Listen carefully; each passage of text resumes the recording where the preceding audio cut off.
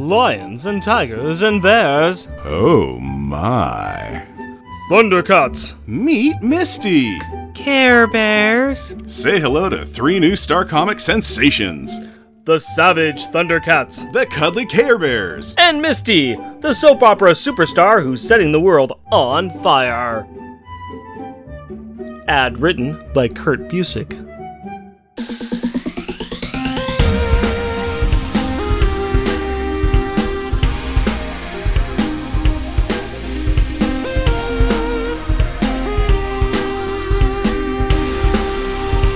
Welcome, dear listener, to our podcast. Jeff and Rick present Unpacking the Power of Power Pack, where we journey through each issue of the most underrated Marvel series of the 80s while drinking beer. Analyzing awesome and amazing adolescent adventures and absorbing alcohol. I am Jeff. And I am Rick. Ain't no banter like a Jeff and Rick banter, because a Jeff and Rick banter is random. Random banter time. Hey, no time for banter, Dr. Jones. We have 42 powerful pages of Power Pack to unpack. To the unpacking mobile. Da-la-la-la-la-la-la. Jeff, can you please give us the 2-sentence replay of the last episode? You bet, my friend. A wounded and world-weary Thor ponders if Midgard is worth all the time and effort that he puts into it when he is beset upon by the Beyonder's mighty engine of rage and hate thought experiment, Curse. Just when all seems lost, Power Pack and Beta Ray Bill literally swoop in to turn the tide and then witness Thor call out an unconcerned Beyonder on his actions, of which he is giddily unapologetic for. Now that the Thor is willing to use Katie as a living weapon and possibly sacrifice her to defeat Curse, 2-sentence replay is over, why don't you give me a beer and tell us what our Power Pack pick is?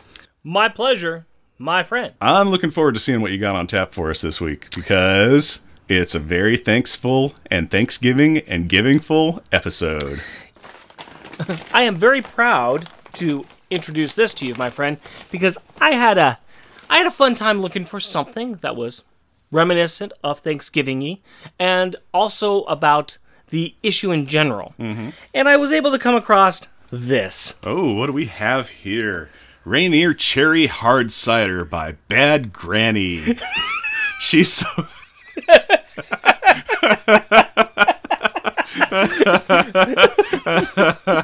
She's so bad, it's good. Watching the coin drop on figuring that one out. Do we want to just address it right now? Or?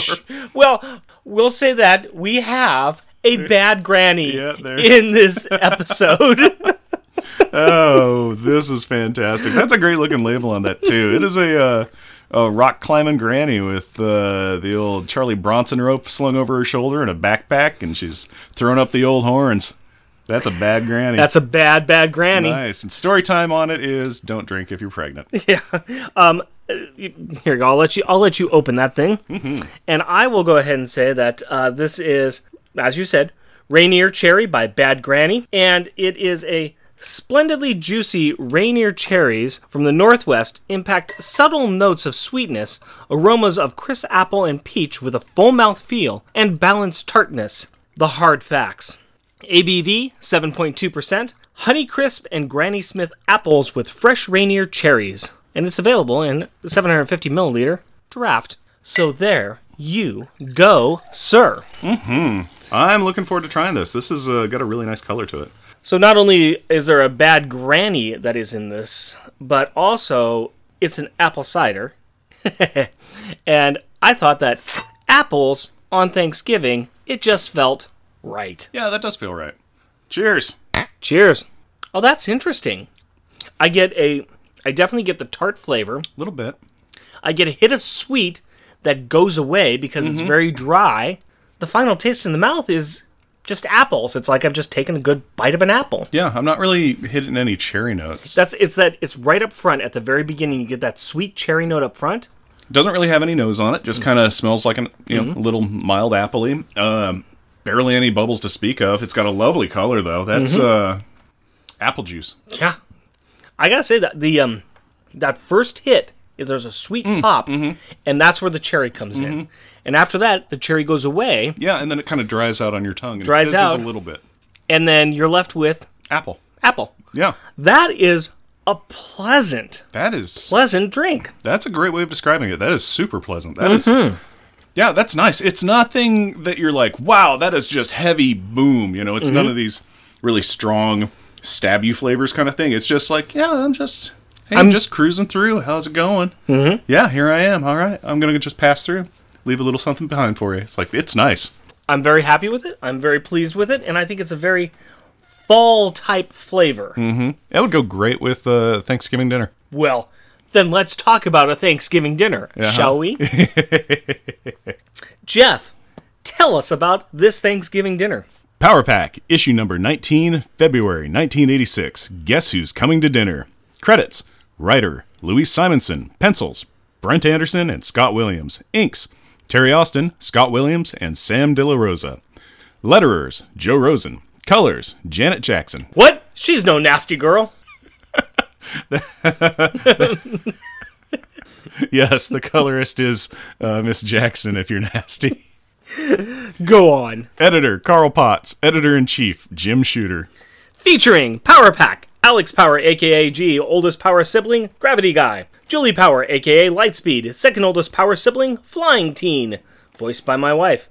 Jack Power, a.k.a. Master, second youngest Power sibling, Cloud Boy. Katie Power, a.k.a. The Energizer, youngest Power sibling, Energy Girl, voiced by my daughter. Franklin Richards, a.k.a. Tattletale, Dream Kid, son of the Fantastic Four. Guest starring, oh boy, the Morlocks. Urg can shoot and catch energy. Anna Lee causes others to feel what she is feeling. Leech, disfigured child who can cancel powers. Ape, not too bright, shapeshifter. Cloak and Dagger. Cloak can teleport or trap people in his dark cloak. Dagger shoots blades of pure light from her hands. The X-Men. Wolverine, the stabby guy from the X-Men movies. Kitty Pryde, a.k.a. Shadowcat, can phase through solid objects. And Beta Ray Bill, a being with the same powers as Thor, a really nice alien horse-faced dude. Jim Power, the father of the Power Children. He has no powers. Maggie Power, in a coma. It's not a coma. Too soon? Too soon. Too soon. A costumed Energizer stands alone in an alley. The Morlock Urg faces her, threatening, telling her that the Morlocks send their greetings as electricity arcs from his electric eye at the young child. And as we turn the page, we see her easily catch the energy, absorb it, and toss it back to Urg. He is impressed with her control. See, this is their game, and it is awesome. Katie is on her way to charming the Marvel Universe, one spiked dog-collared homeless man at a time. Urg is actually here to deliver a note from Annalie saying that her and Leech will be coming over for Thanksgiving. But the rest of the Drain Dwellers can't make it as they have other plans. Wait, hold on. That doesn't... Make sense? Yeah, I agree. I mean, what other plans do the Drain Dwellers have? It's not like they have reservations at the Rainbow Room. No, what I meant was that Thanksgiving dinner that Katie is talking about... Oh, well, apparently she's invited like every superpowered person they have ever met since becoming Power Pack in issue number 1 to her house, but has not told her siblings. See? It's a surprise dinner party. Oh no. Oh no, this is a bad idea. Yeah, isn't that awesome? One costume change later, she leaves the alley and wanders back to the grocery store, where an angry and flustered Julie has been looking for her. Don't be mad, Julie. Something really great's gonna happen today. I just know it. Julie has just finished some grocery shopping and wants to hurry back in time to see their father. He has to go back to the hospital to spend some time with their mom. As the girls fly back to the apartment, they talk about going to the parade and seeing the balloons. You see, the Mighty Mouse balloon was always their mom's favorite. I just wish she could see it. I just know it'd make her feel better. Meanwhile, in Central Park... Home of the fighting. Oh my god, a flying horse has that child! No, not quite. That is just Beta Ray Bill flying down to the park with Franklin. Franklin is having a frank conversation with the alien Thor. He believes that Bill's people should have a parade for him on his planet, but the horse-headed hero hesitates. He knows that his people only see him as an unwelcome reminder of why they had to leave. Ah, yes. The hero's curse to always have to remain separate from those that he protects. I understand that. I myself have a hard time relating to those without beards. Whatever. Jerk. With the tap of his hammer, Bill regains his unremarkable civilian identity of a 7-foot-tall, orange-skinned man with no nose in a bespoke suit. Did I say unremarkable? I meant wholly remarkable civilian identity. Well, he is in a fedora and trench coat, the classic superhero disguise. You are correct. In that get-up, he could be the Thing, or the Hulk, or any of the Turtles. Yep, it's a classic. If you wear it, nobody knows who you are. But anyway... Bill has been allowed to take Franklin to the Thanksgiving Day parade, and to the Power's totally normal and unremarkable dinner by a thankful Jarvis. The same Jarvis who must have realized it is easier to allow a strange superhero to take the kid instead of just waiting for him to run away again. Speaking of thankful, Franklin is really thankful that he has Power Pack, even when he argues with Katie, as he never got to argue before. He is also glad that he gets to spend the day with Bill, since his parents, the Fantastic Four, left him again to go adventuring. Poor kid. Actually, he's a great kid with poor parents. Meanwhile, at the Powers apartment, Home of the Fighting Brothers. well, more of a cloudy brother and a mopey brother, Alex is still climbing up and down that grief ladder, lashing out in anger, feeling sorry for himself, blaming himself, and he's getting a lot of exercise. He is angry that people outside are like Katie, excited about a dumb parade. Don't they know that his mom is in the hospital? Yeah, people are jerks. They should show Alex the respect he deserves. Jack points out that he should be thankful for something. Like the fact that they have some sweet powers? Yeah, but superpowers can't save our mom. They're worthless, Jack. Worthless. Really? I think you have saved the world at least one time, remember? No, he doesn't, because he is still in a mood. The same one that made him use Katie as a weapon. And ain't nothing gonna pull him out of this. In fact, the gravity of his mood is even enough to pull Jack out of his happy orbit. Their dad pops into the boys' room to let them know he's heading to the hospital to check on their mom. He feels bad that he has to ditch them on Thanksgiving. Alex walks him out, and Dr. Powers confides in his oldest son that their mom is not well. An infection has set in, and the doctors are doing all they can. As he walks out, James makes Alex promise to take Katie to the parade and to watch out for the others. Not that I'm good enough to watch a hamster. But Alex, you're not being asked to watch a hamster. You have to watch your siblings. Hamsters are difficult to care for. They're small and cute and adorable. Sure, sometimes they destroy stuff. And sometimes they make a mess that you have to clean up. And they don't always understand what you're trying to tell them. And they don't respect that you're in charge. Huh. Okay. Maybe siblings are a lot like hamsters. Your mom never let you have a hamster, huh? Anyway, we get a few scenes of Alex looking at pictures of him and his parents when he was a baby, an only child at that time. He blames himself for his mom getting hurt. He blames himself for Allison not talking to him. He blames himself for the Cubs losing the 2016 World Series. I'm pretty sure that the last one was Steve Bartman's fault, but we've gotten off track. And I'm tired of listening to Alex play his personal sad violin. Meanwhile, in an alley off of Times Square... Home of the Fighting Alley Rats. Where? You better get off that sofa before my fiancée catches you. In this alley are the Teenage Trouble Tamers, Cloak and Dagger. They've appeared behind some dude who has just rolled a homeless guy for what looks like $3. Before we move on to the action, can we appreciate this alley? We have some prime NY 80s graffiti on the walls. Kill the Bast... ... Rude Boy, and Hi June, which must be a shout out to June Brigman. And across the street we see a marquee for Whips and Chains XXX. Huh, must be some specialty store having a sale on dessert toppings and anchors. And moving back to the action, Cloak starts to swallow up this ne'er-do-well in his cloak, then abruptly lets him go. His puzzled partner poses her perplexed problem to her pal. What the heck are you doing? The young black thief reminded Cloak of himself. He was alone, scared, and had a stutter. The only difference might be that Cloak had parents that cared about him, and it is Thanksgiving. Dagger is feeling melancholy too. Wait, I thought that all these two kids did was stand around emoting melancholic feelings. Well, yeah, but this is just more so. But Cloak has a surprise for his monochrome mate. He teleports them to the top of the Dakota, so they can watch the parade from an awesome view. Cloak's a nice, scary man. Yeah, but even with all the music and merriment, it still makes Dagger feel alone. Well, at least he tried. Meanwhile, in the Power Pack's lobby...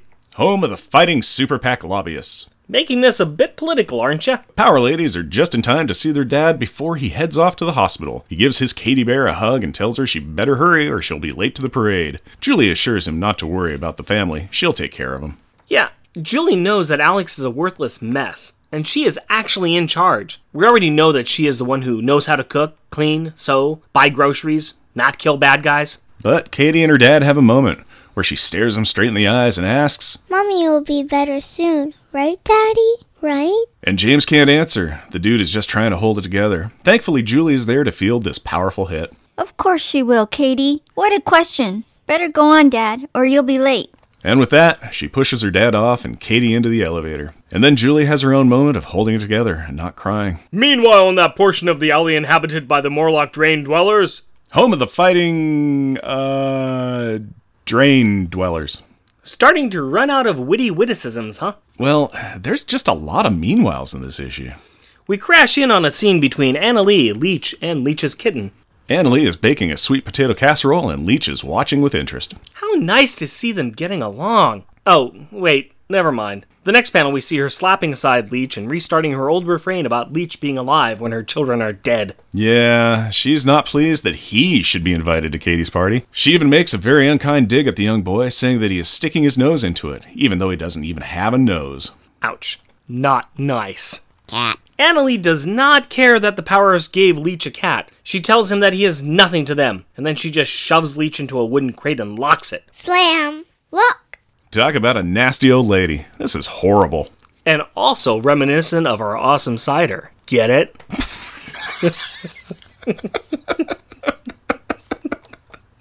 Cider's not horrible.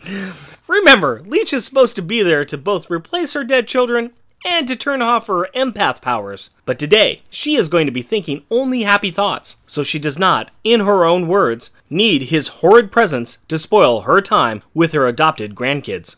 How long do you think all these happy thoughts she'll be projecting last? I guess we will see, but I doubt it will be as long as she thinks. And as she walks away, we are left with a heartbreaking scene of the kitten scratching on the locked box. Meow. Scratch, scratch. Hey, question. When are we going to get to the funny parts? Hey, answer! Just because we're in the funny pages doesn't mean that the pages are going to be funny. But it's the holidays. Yeah, and whoever said that the holidays were fun for everyone? Meanwhile, in the Powers apartment... Home of the fighting popcorn balls. Huh? Julie and Jack are wrapping popcorn balls. Oh yeah, I get it. While Katie is waiting impatiently to go to the parade, and Alex is being grumpy McGrumpy Pants on the couch. Julia is telling Katie to cool her heels and wait for them to finish wrapping the food, and Alex is calling both girls immature jerks. What is his deal? Well, he thinks that it's dumb that they're excited to go to the parade when their mom is in the hospital. Ring. Saved by the bell, Katie runs to get the phone, telling everyone that she's got it, passing a table with a book on it. The title of the book is The Goo Gam Gang, which is a very awesome call-out for a future issue of this series. Good catch. Speaking of good catches, Katie picks up the phone and very mysteriously says hi to someone named Kitty, and that after the parade is okay. An angry and suspicious Alex starts to pressure the youngest Power about what is happening. Katie has been acting real strange, and there have been calls all weekend, and she is the only one who's getting to answer the phone. This is also the point that Julie points out that they have made way too many popcorn balls. Alex really starts to tear into everyone. He points out that there is food everywhere. It looks like they have been prepping for a party. He thinks that they don't care that their mom is in the hospital, with a now not secret bat infection on her wounds, and that she might die. You see, Alex is in that lovely place we all have been at one time or another. He's feeling so down that he cannot understand why anybody else can feel happy. He feels that everyone should be wearing black and shaking their fists at the heavens. Meanwhile, several blocks downtown, Home of the fighting several blocks. we find Kitty and Wolverine getting off the payphone. What's a pay phone? See, back in the ancient times, before the ubiquitous use of cellular devices, people had to utilize these contraptions that were available to the public to complete phone calls to one another at their homes. These machines worked with coins that humans fed into them, allowing their user to communicate with others. So, you paid to put public pieces of plastic against your face. You know, when you say it like that. Anyway, Kitty and Wolverine were just checking in with Katie and are walking to the parade now. This is a nice little monologue showing what is happening with the X-Men and why Kitty is feeling so alone. The X family is really messed up right now, and she does not want to see her real family. She despairingly states that with all this venting going on, she must not be a swell person to spend Thanksgiving with. Wolverine says that he doesn't want to spend it with anyone else. Aww. They've arrived late for the parade, but at the older X-Men's urging, Kitty uses her phasing powers to take them up to a higher vantage point. Meanwhile, inside a dark crate in the Morlocks alley, Home of the fighting fear of darkness and cramped spaces. this is quite a bouncy issue, ain't it? Bam, bam. Out. Please, Leech, go. Scratch, scratch. Cat, friend. Leech is looking very sad and pathetic inside the box, with the kitten scratching on it, trying to help his friend, when who should enter but Ape. Ape may not be the sharpest tool in the sewer shed. In fact, he is downright rusty. But he sees the kitten trying to get into the box, and he assumes it is chasing a mouse. So he unlatches the door, and Leech runs out and away, following Annalie. Ape stands there looking very perplexed. Hey Jeff, What? guess what time it is? Clobber? Nope, it's another Meanwhile back above ground at the Powers. Home of the fighting power grounders. Really searching the bottom of that barrel, aren't you? Alex's mood is finally starting to affect the others. Or at least Jack. What have we got to be thankful for? There's not even a real Thanksgiving dinner. Actually, Jackie boy, Katie has somehow talked Julie into making a really large turkey, and Katie is still trying to get them all to go to the parade. Ring. This time, Alex takes the phone from Katie's hands, and he is surprised to hear from Professor Gilbert. Alex agrees that, yes, it is too far away for him and Dragon Man to come from California for the party, but he wishes them both a happy Thanksgiving. And then Alex, physically attacks Katie? To be fair, he's already pretty hot about things, and now he hears about a surprise Thanksgiving party. Jack and Julie are also shocked. Katie admits that she did not tell them because they would not let her if she asked, which is actually pretty good logic. Better to ask for forgiveness than permission. Yep, she felt bad that their mommy was in the hospital, so she asked some of their friends over. Ape and Erd can't make it, she could not find Cloak and Dagger, and she sent a letter to the Daily Bugle, but Spider-Man didn't answer. That was because J. Jonah incinerated the letter. But she is expecting Annalie, Leech, Kitty, Wolverine, Beta Ray Bill, and Franklin. As soon as the parade is over. So, everyone is cool with this, right? No, not as such. Alex starts to shake his sister in rage. You're a stupid, ungrateful little jerk, Katie Power. I don't know what's wrong with you. Well, how about she is just trying to bring happiness to the holiday? You can forget the parade. You don't deserve it. Yeah, okay, sure, yeah, that could be a reasonable punishment. And when those people show up for your party, Katie, you'll just have to tell them there isn't one. Wow, Julie, okay. Yeah, I can see you're pretty angry too. I won't, and I will see the parade. I have to. And Katie comes back with her counteroffer, and it's a strong counter. And you can't stop me. And out the door she goes. All of this. In the family mouth, Jack has not said a word. Wow. Jack and Julie do try to run after the fleeing fledgling, but Alec tells them to let her go. If she doesn't care about Mom, why should they care about her? Harsh, dude. Harsh. But he is not done yet. He repeats again that their mom will probably die, and it is his fault. So he opens a window and jumps out. Slam. If he was not a superhero that could fly, or, float, I would consider this to be pretty extreme. Holy cow! What happened? We blew it, that's what, with both of them. Jack and Julie decide to leave and try to find Katie because she is little. And Alex, the big jerk, can fend for himself because he is big. Meanwhile, coming out of the sewer... Home of the Fighting Oil Water Separators. Huh? The manhole cover Leech is coming out of has OWS on it. Oil Water Separator. Jeez, Rick, do some research before you show up in my basement. I hate you.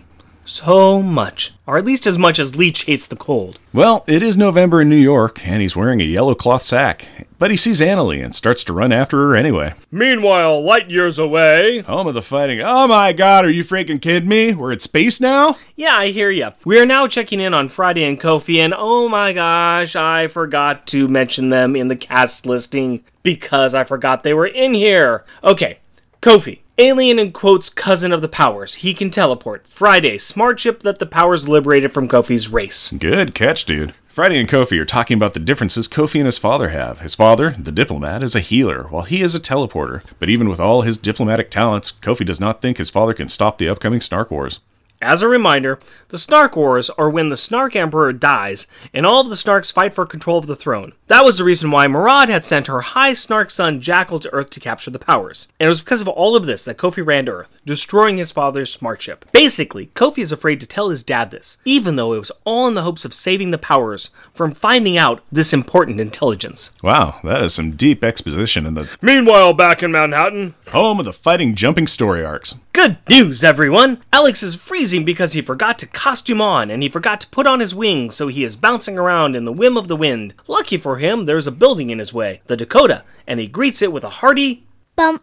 After bouncing against the roof a few times, he manages to grab onto the ledge, preventing a nasty fall to the parade route below. As his hands fail him, Dagger helps him over to the edge and onto the ledge. She also asks him what's up, besides him, up on the roof, and stuff. Alex exposition dumps all over the crime-fighting duo, blaming himself and saying the others don't care. He admits he had a fight with his family and ran away. Ooh, well, you ran into the right couple of counselors. These two know something about running away. Cloak breaks it all down in a very awesome, shadowy panel. The upshot is this. Cloak and Dagger ran away before they realized that you can only do your best, and you cannot blame yourself. Don't let anger drive you to self-destruction, because that way lies anger. And anger leads to the dark side, and possibly cybernetic parts.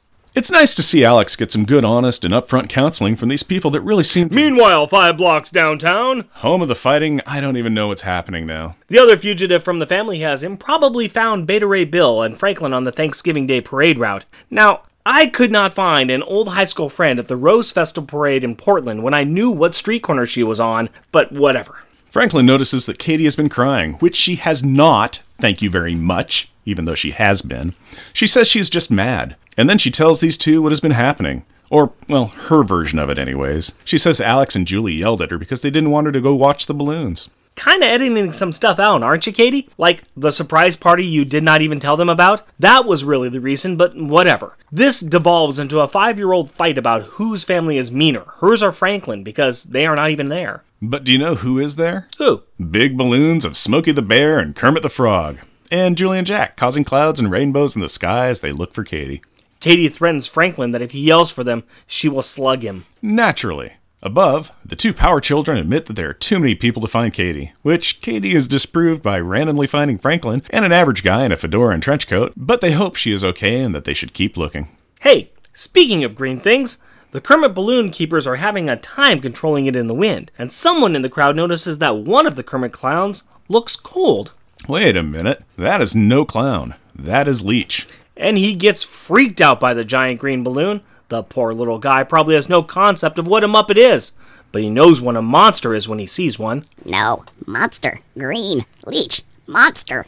Anna Lee, on the other hand, has spotted Leech and cranked up her nastiness to ludicrous speed, screaming about how dare he escape to follow her and calling him a little frog. She also turns on her empathy power to Plaid and directs the balloon holders to stop Leech through her hate. How very dark helmet of her. And it works. They all let go of their lines and start chasing poor Leech, screaming, "Stop him! "Get him! Hurt him!" Well, this starts to cause a chain reaction as the wind blows Kermit into Smokey, and then a rope gets wrapped around a kid's leg, and the wind starts blowing the balloon and death-dragging the kid. Above this madhouse is Jack and Julie, and they recognize the empathy blast as belonging to Anna Lee. They have two problems, the balloons and Anna Lee. At the same time, Kitty and Wolverine also feel the residues of a psychic attack, and they see the balloons causing chaos. It is almost like all of the storylines we have been holding on to are just part of a big balloon that symbolizes the story.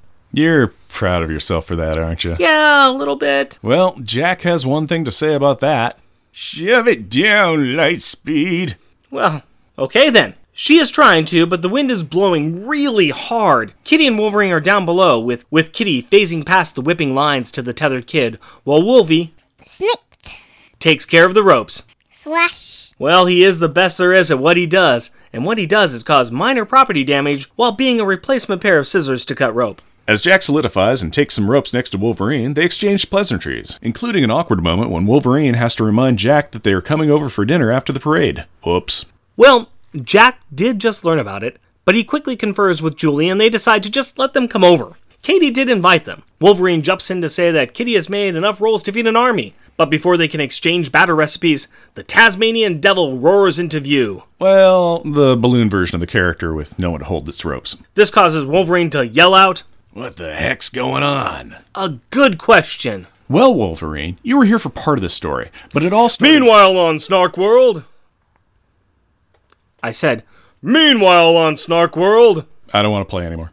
Oh, come on. No, this is just getting ridiculous. These meanwhiles are jumping us all over the place and interrupting dialogue chains. Please, I'll give you some homemade rolls. Okay, fine.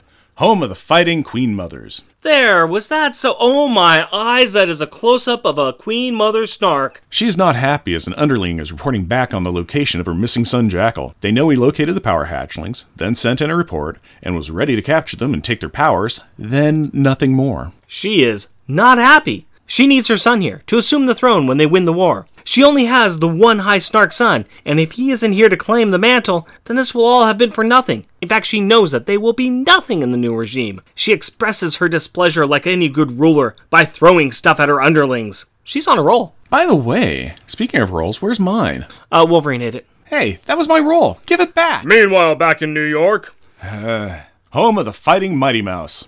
Below the above-mentioned balloon, Katie is helping Franklin get over Annalie's empathy blast. He was ready to attack Leech, but Katie only has eyes for Mighty Mouse. He was her mom's favorite. As she is going on about that, Beta Ray Bill takes a moment to transform Kazoom! into his Mighty Thor attire to help with crowd control, while Katie asks Franklin if he has had any dreams about bad things happening with a balloon. This doesn't sound good. No, it does not. With Bill occupied saving people and being a hero, Katie leads Franklin over to the Mighty Mouse balloon lines and starts a series of the most insane events in this whole book, and that is saying something. First, she disintegrates the ropes that the handlers were using to try and control this helium hoverer. Then, she and Franklin climb onto the cape of the balloon. Finally, they begin to ride the balloon by sitting on top of it. I love Franklin's line. But Katie, you can't just take a balloon. That's stealing. Franklin, little buddy, let's review the priority of things here. You are riding and trying to steer a parade balloon. Stealing it is the least of your problems.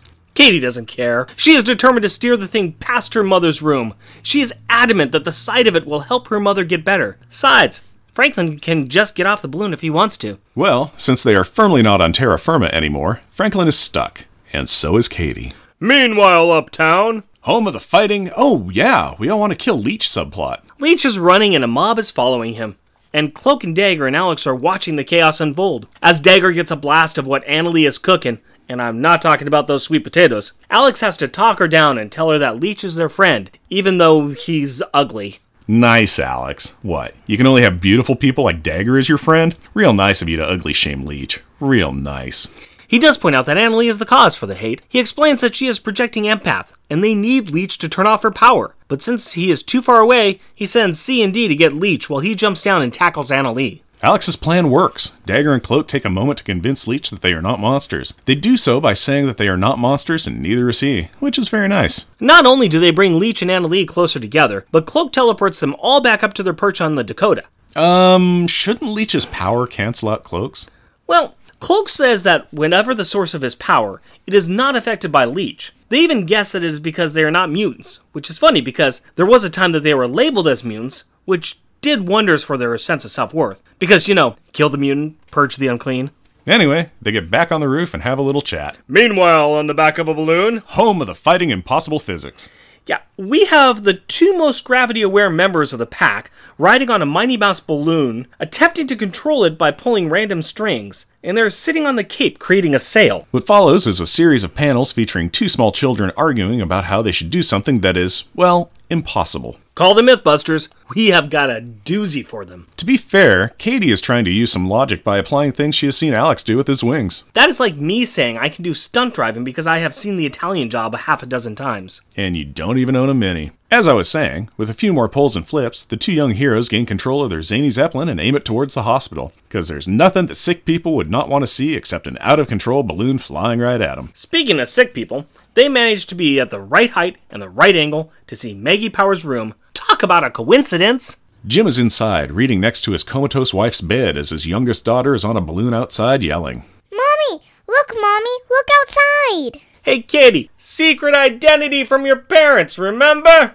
Well, the indecipherable noise outside is enough for Jim to look up and see the big balloon heading straight for the window. What with the imminent crashing that should happen, and he drops a holy cow right in the middle of the page he was reading. Katie is basing her belief that everything will be fine on the simple idea that Franklin did not dream anything bad will happen. Franklin informs her of two important facts. He does not dream everything, and she wouldn't listen to him anyway. Undeterred, Katie proposes an insane plan of them holding onto a certain rope, sliding off, flipping the balloon so that it's pointing up, and then holding on for dear life before they will probably die. Well, the last part is what Franklin thinks will happen. At first, Operation Dummy Drop seems to be working, at least until the balloon does a Whump.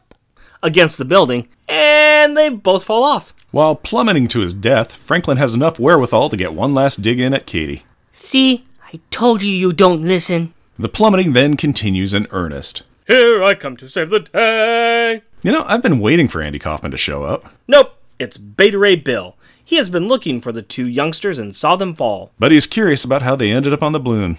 Katie did it on purpose.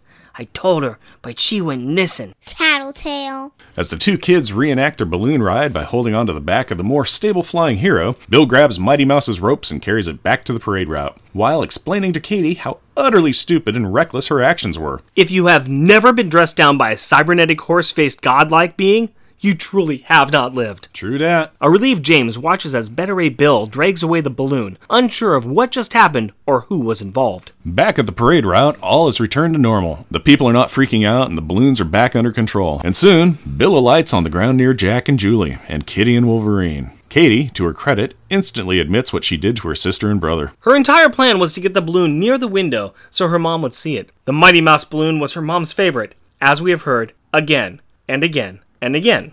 And Maggie loved the parade balloons because they made problems small. And with Katie's 5-year-old logic, she thought that the problem of the infection, plus hospital, plus balloon, plus Thanksgiving would equal Mommy as well. Well, that checks out.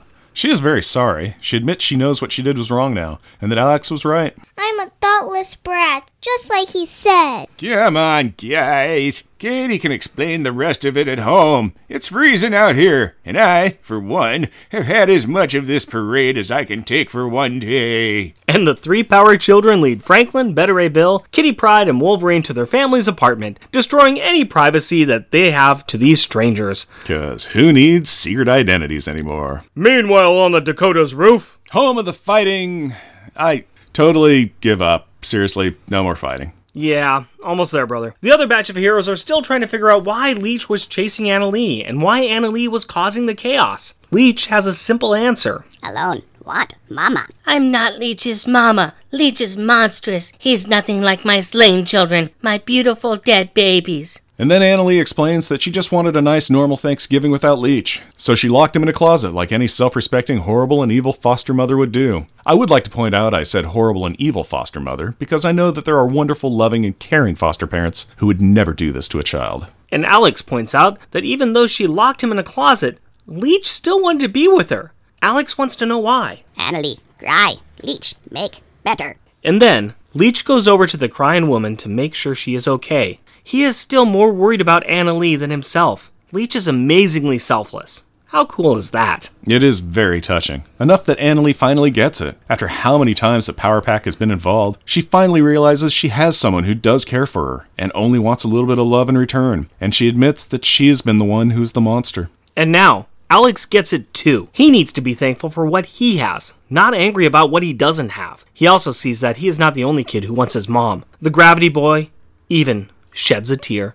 Aww. A repentant Alex asks Cloak and Dagger if they can go home now. And they appear on the fire escape outside the Power apartment as Katie is inside explaining to everyone why she secretly invited everyone over to Thanksgiving dinner. As she is saying these words, her picture is paired against the various shots of the assembled heroes, making a very touching monologue. And, well, Katie, take it away. I invited you all to come to my party because my mommy's in the hospital and she's hurt very bad. I asked you to come because I was so sad and I thought that a lot of people are alone and sad on Thanksgiving. And Julie said she learned from meeting the Morlocks that when you're miserable and alone, it's better to be miserable and alone together. So I invited all the alone people we knew for Thanksgiving dinner. The people who didn't have any family at all or have family far away. But I didn't tell anybody and it wasn't right. I didn't think. I just did what I wanted. And Alex and Julie and Jack were so mad at me and they were right. I should have asked you all. It wasn't fair to Alex. I know how he feels. And I know you'll all be mad at me now. But you have to go home because I can't have a party and... No,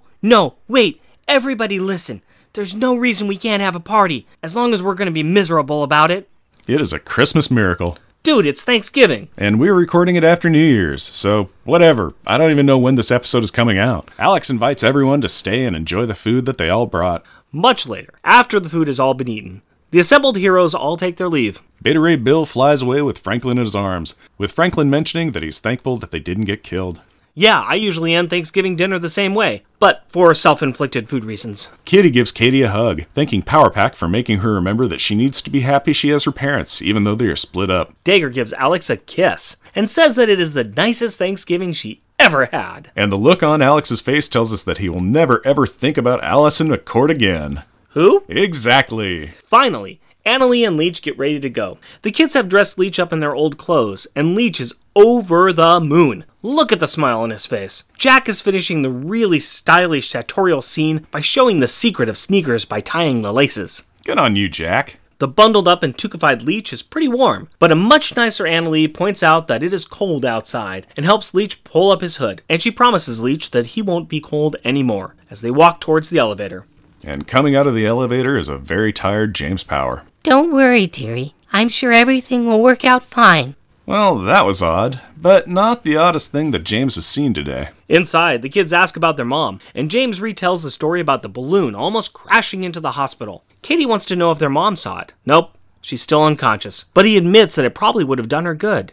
It was her favorite, you know. Julie presses her dad to eat dinner, even though he says he's not hungry. She makes him a quick plate with all of their leftovers. And sitting at the head of the table, with 5 other wooden chairs, 4 good children, 3 plates of food, 2 word balloons, and a glass full of milk, he admits that even with all of the bad things, there was an awful lot to be thankful for. He's really amazed about the fantastic homemade rolls and sweet potato casserole, saying that if they keep cooking like this, they're going to have to open up a restaurant. Wah, wah, wah. Next issue. The New Mutants guest star in Turning Point. Well, there you go. Another giant-sized issue in the bag.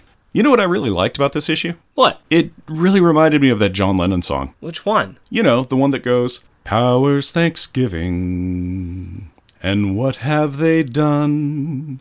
They fed Cloak and Dagger. Wolverine had some fun.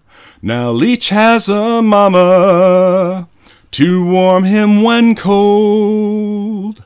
Anna Lee holds him close. That's better, I'm told. You know, that one. That isn't exactly a Lennon song. I may have taken some liberties. You think? A little bit. I'm gonna wrap myself in some Power Pack packaging. Oh, that is nice. It's and nice comfy. and warm, yes. You know, that giant-size issue cover fits you really well. You look pretty darn snug and pretty fit and pretty look. It just looks good. You saying I'm fat? No, I'm just saying you're giant-sized. Well, you know, with a giant size issue, that on the cover we have like Everybody? everybody. Yeah. So let's talk about this Brent Anderson drawn cover. The inks were by Jackson Guise. I believe I said that name right. If not, I am sorry. But he's a solid artist with a number of credits. At this time when this issue was made, he had done a lot with Micronauts and some X-Factor work with Louis Simonson. Yeah, this is basically just a splash page with most of the heroes on it. It's missing Cloak and Dagger, though, but everybody else is on it. Well, Yeah. it also doesn't have the Morlocks. Right. Yeah. It's the big money. It's the money draw. It's the money draw. Yeah. It is kind of funny that, you know, front and center is Beta Ray Bill. Yeah. But it is one of the things of like Beta Ray Bill's got the front and center spot, and you got Wolverine and Kitty Pryde down below. I don't remember, but it was Beta Ray Bill that big back then? I had friends who loved him. For some people I know, Beta Ray Bill is the bomb. You know, Yeah, that's fair. He's like, But it's he like was name still- your favorite top Marvel hero, and they're all Beta Ray Bill. But it is a very, very small yet vocal minority. It's just, I mean, I like him too. Mm-hmm. The only thing I can think of is I think it's maybe because it's her husband's creation. I don't know. I'm not sure. I mean, this is nowhere near any scene or any reminiscent of anything that has happened in this book. It's just a absolute cover of, hey, look who's in the book, and come buy our book. Yeah, you come buy our book. Odds are you Come like one buy of these our book. characters. Come buy our book.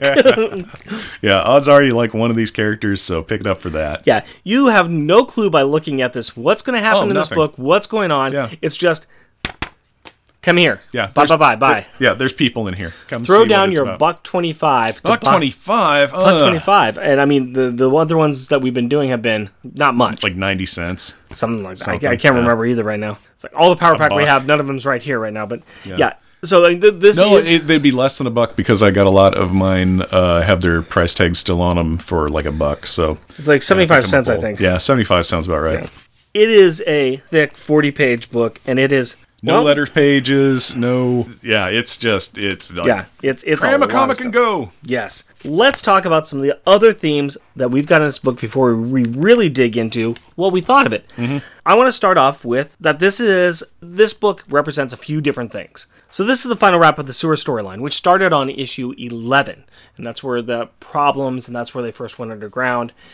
The next one was called Underground, when they were going back to get their... Book bags. The book bags, Yeah. and then the X-Men 195, where they were kidnapped, and that's when they first met the X-Men. You know, this is kind of the wrap-up of a lot of that storyline. Yeah.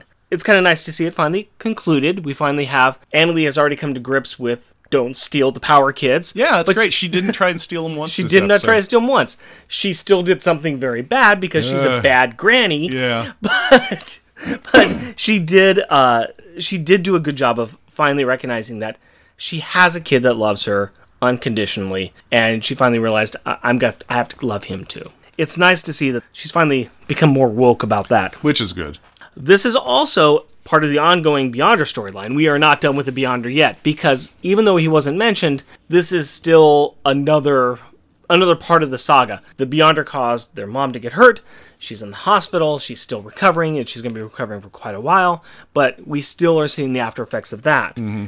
We also have the first meeting of Franklin and Leech, which they actually did meet. Yeah, they met up at the apartment. They didn't meet before that. Right. Yeah, Franklin's first meeting is that he wanted to kill the monster, kill the little green kid. Which is funny because I recently got finished reading the Future Foundation, just kind of catching up where all of Power Pack has ended up in the few years I stopped reading comics until recently. But I finished reading that, and it's very interesting that back when that came out in 2012, I think it was, Franklin Richards and Leech are like best friends. Oh, okay, cool. And they go on adventures together. And it's just, I mean, yes, he's on the Future Foundation together, but they are specifically realized that they are best friends. And it's just interesting that, hey, we have got the beginning of that relationship here. That's the start here. So it's kind of nice to see that has gone forward. You know what would be funny is if there's people in the Future Foundation whose hyper-intelligence is power-based, and then it's like they're all, I kind of got this mind fog going on. What did I build yesterday? Oh, hey, Leech is here. Can you just stand over there for a second? We put tape down. You got to stay outside that tape line for our experiments because we forget. Personally, I think it's kind of cool. I think by then Leech has learned how to control his power more. They weren't explicit with it, but I think he was able to learn to control it and bring it in closer to him. Mm-hmm. But I think it might also have helped Franklin at some points. Like, hey, we'll just cut your power a little bit for you. Maybe Does Leech affect Franklin's powers? Should. Is Franklin a mutant, or is he an altered human? Or he's a mutant. Okay. His parents' genes were altered, so when he was born, yes, he is a mutant. Okay. There's a fabulous piece of artwork that I believe was done by Fabian Nicieza. I think that I recently read on Twitter that he did it, and I could be wrong, but I believe that's right. He made the famous in-house ad of 1 out of 4 children is a mutant, and it's got 3 kids who are normal, and then there's Franklin Richards in his Power Pack uniform, and it says Muty on the front. But he's the one who did that. So, yes. That's cool. Yeah. Let's talk about the meaning of Thanksgiving. Oh, we should talk about the meaning of Thanksgiving. Because I think that this book does a really good job of bringing up that question consistently, and yet, I gotta say, by the end of it, I didn't feel like I was being beaten over the head with it. No, it was kind of, it wasn't this time on a very special episode of Power Pack kind of thing. It was just like, a lot of people coming to the realization that, a lot of people have it bad, and you can accept that, but maybe you should also look outside of that and go, hey, there are still some good stuff. I can feel bad about this stuff, but I can also feel good about that.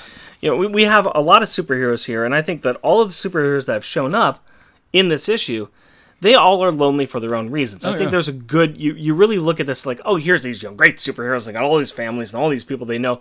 But they are each lonely in their own way, and they have things that they can be really sad about, especially on a holiday like Thanksgiving. And through the course of this, they're all kind of realizing what there is to be thankful for. Yeah. And I think that Louise Simonson did a really good job of weaving that together, but not beating us over the head with the top of the head with it. I don't know how she really managed it, because it's really sweet and saccharine at some points. Yeah. But at the end of it, I still was saying, I accept it. Yeah, it was a really nice message. And it was great that the Powers invited absolutely every hero that they knew that was super depressed, excluding Marina. If you notice that, it's like I just invited all of our friends who we know that are lonely and need people, and except Marina, because... Well, they wanted to still have a fun party. And Marina tends to just bring it down a few notches. She's the Debbie Downer skit from SNL. Yeah. Yeah, Wolverine's like... Wolverine's all like, yeah, Kitty brought a bunch of homemade rolls. They're pretty good. And then Marina would be all like, I'm gluten intolerant. Wah, wah, wah. Oh. That's okay. She also brought sorghum rolls. Oh, I can't have sorghum because my cousin was killed at a sorghum factory plant, so I'm boycotting them. Wah, wah, wah. And on this episode of Debbie Downer, no. Yeah, Marina Downer. Down in the trench with Marina. So, another thing to be thankful for on Thanksgiving is the New York Parade, a.k.a. the Macy's Day Parade, a.k.a. Oh, the infamous New York parade. Yes. I don't know what I got to say about that. Everybody, I know lots of people that specifically sit down and watch it or have it on. Yeah. And I have a handful of times, but I don't actively seek it out. I kind of like to not be bombarded with stuff. I like it. I have seen it a few times. I kind of kicked myself a little bit because there was one Thanksgiving when I was in high school that my family went over to my cousin's house, or my cousin's apartment, I should say. She was living in New York City with a couple of other ladies at the time. Her friends had gone home, so she had some room. She had her family and our family over.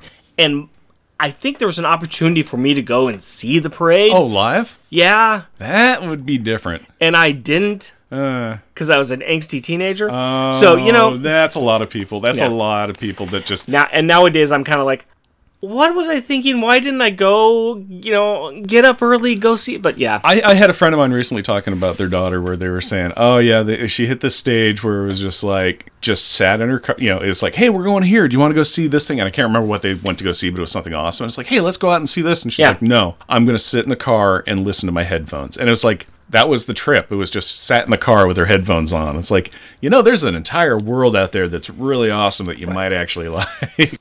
I posed this question on the Secret Wars podcast when we talked about this issue and a couple other issues before it. What 5 superheroes would you invite to a Thanksgiving dinner? Okay, I kind of thought this one through a little bit, and I think I would invite Ant-Man, Okay. Giant Man, Goliath, Yellow Jacket, and Hank Pym. Cute.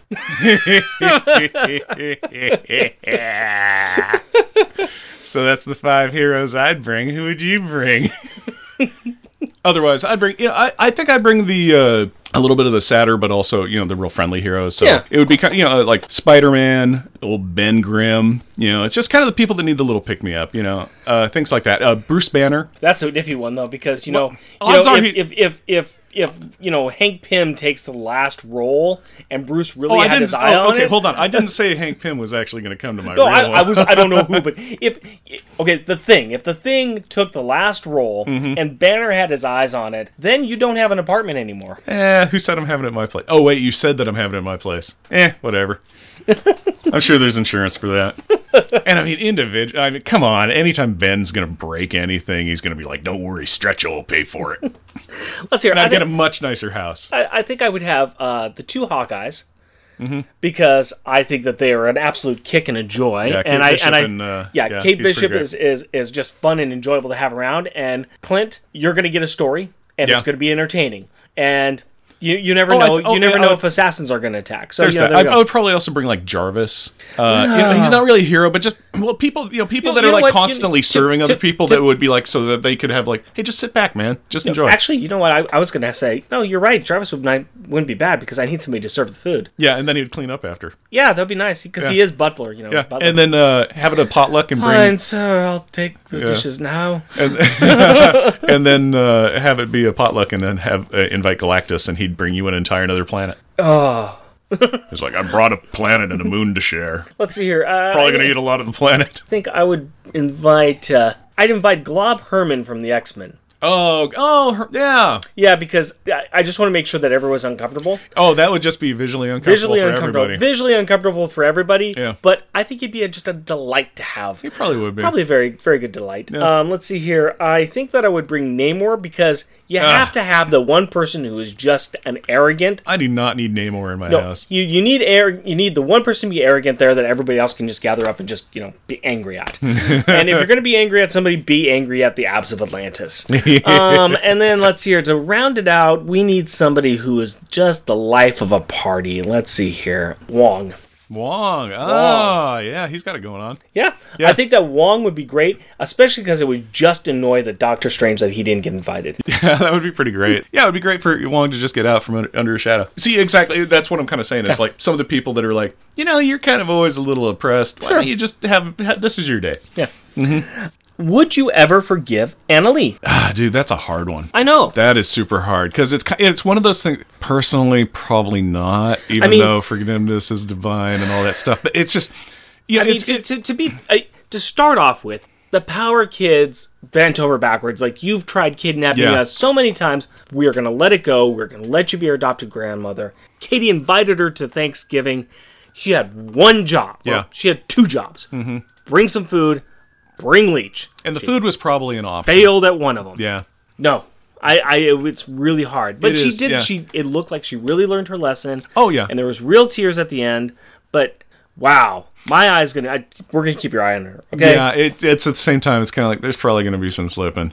But yeah, it was just, it's really hard when like massive tragedy hits somebody and you're kind of like, I'm trying to be empathic with that. I fully understand. I mean, she lost her family. Yes, she her lost her entire children. family, her children. Yeah, and it's just like, In a that's horrible way. rough. Yeah, and that ruins relationships and people's lives. It really does. It's like, you're the survivor and that doesn't mean that you're moving on. That's another. So- I forgot too. That is another thing that this issue does. Is this issue continues on her struggle to get over her kids, which Yeah. actually started back in an earlier X-Men issue that we didn't even cover, Yeah. where her kids were actually killed. But it's nice to see that Kitty and Wolverine were kind of part of that as well, Yeah. too. So But it was also nice because she's talking to Alex after she kind of figures out, what's what. Mm-hmm.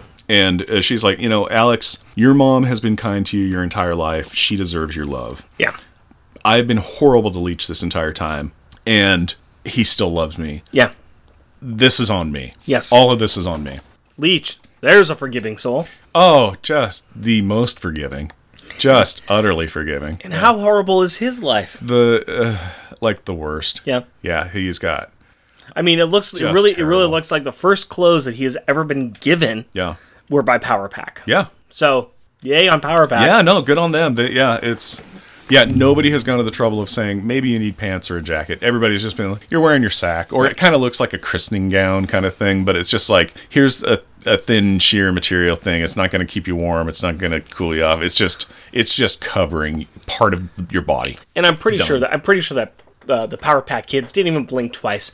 Oh, here is our old clothes that Yeah. we have outgrown. Yours, yours, yours. Yeah, well, I'm going to get into this later, but yeah, part of that too is just like, well, we've outgrown most of them. And so that But the means thing is- also the fact that it's just like, they didn't outgrow all of them, so. But they outgrew them, something that the parents wouldn't necessarily miss. Yeah.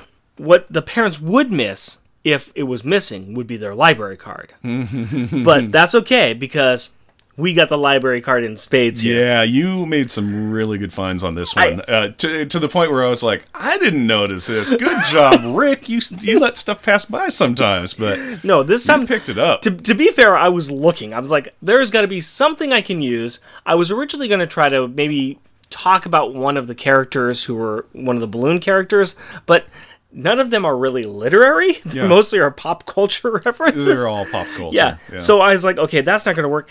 Well, there is a scene in this book on page 6 where Alex went, after his dad leaves, he's feeling sorry about himself. He floats himself up to the top of a bookshelf where there's a picture of him as a baby with his parents when they're out somewhere. I think it's just his mom. Oh, it's just his mom. Yeah. It's him in his mom's arm when he's a baby. And he's looking at this. But he floats himself up to the top of this bookcase, and the bookcase is very detailed. The art in this book is extremely good. It to the point where you're looking at people in the crowd, and it's like, are those people he knows? I think so. I really do think so. Yeah. But I happened to glance at this bookcase because, like, oh look, books. Maybe I can see something on that bookshelf that I can talk about. I got out my little magnifying glass on my phone and really focused in on that page. And boy howdy, here's what I saw. There is certain books on that page that have names on them, like titles of a book. And this is what I saw. I saw one that said N.C. Wyeth. He was an American artist and illustrator. He was a pupil of artist Howard Pyle. Stay tuned. And he became one of America's greatest illustrators. He was mostly well known for illustrating Scribner classics, including Treasure Island. Another book, Howard Pyle. He was an American illustrator and author, primarily of books for young people. He was known as a teacher of illustration, and he taught many of the greats. He is known for The Merry Adventures of Robin Hood, of illustrating that. Leyendecker, which could be either Frank James or Joseph Christian. They were brothers and fellow illustrators. J.C. painted over 400 magazine covers, especially the Saturday Evening Post before Norman Rockwell. David G. First of all, I thought, oh look, there's one of these books says G. No, that was... I noticed that. Yeah. The note, And then I was like, no, hold on. That is David G., who is an English painter from the early 1800s. He did battles and landscapes. There was Edmond Dulac, who was a French-British naturalized magazine illustrator and book illustrator and stamp designer. One more book, Arthur Rackham. He was an English book illustrator, and he is recognized as one of the leading literary figures during the golden age of British book illustration. Some of his well-known works are the illustrations of Rip Van Winkle, Peter Pan in Kensington Gardens, and Fairy Tales of the Brother Grimm. So, what we got here is a bookshelf that has all of these books, and these are all Maggie's books. Yeah, they are. Because she's got her pictures of her family up there. These are all books on artists, on famous artists, that she probably used and looked at many times as her career as an artist. So that is what I am bringing from the library card, because I just thought that that was pretty cool, and it was a very nice little Easter egg that was in there, and it all tied in really well. Yeah, and you noticed the Gugam book, I too. did notice the Gugam. Yeah, that one, it's hidden, but it's right there. Right. That was the one that I noticed. I didn't pay attention to the bookshelf. I was just like, oh, he's going to the picture. But yeah, so you noticing that, and the fact that it, not only is it, Maggie's book, so it's books that she does, it's probably Brent Anderson's books that he's looked at as well. So he's like, what should I put on the bookshelf? Hey, wait a minute. Right. I'll go to my bookshelf. He probably just rebuilt his bookshelf and put it in the comic. Quite possibly. It's a very cool scene, and I'll make sure to include that on our webpage when we post this one up. That's my corner. What's in your corner of the basement? Science. Hard, cold science. And orchids. And a dishwasher. And a bunch of junk that's being stored. And a piano. And a mannequin lawyer. It's a crowded basement. It's a very crowded basement. One of the main themes in this issue dealt with the Macy's Thanksgiving Day parade balloons. So, let's float some parade balloon info your way. First-time balloons cost at least $190,000. This covers admission into the parade and the cost of the balloon's construction, which can take up to a year. After the initial year of being in the parade, companies can expect to pay Macy's about $90,000 to get a character into the parade lineup.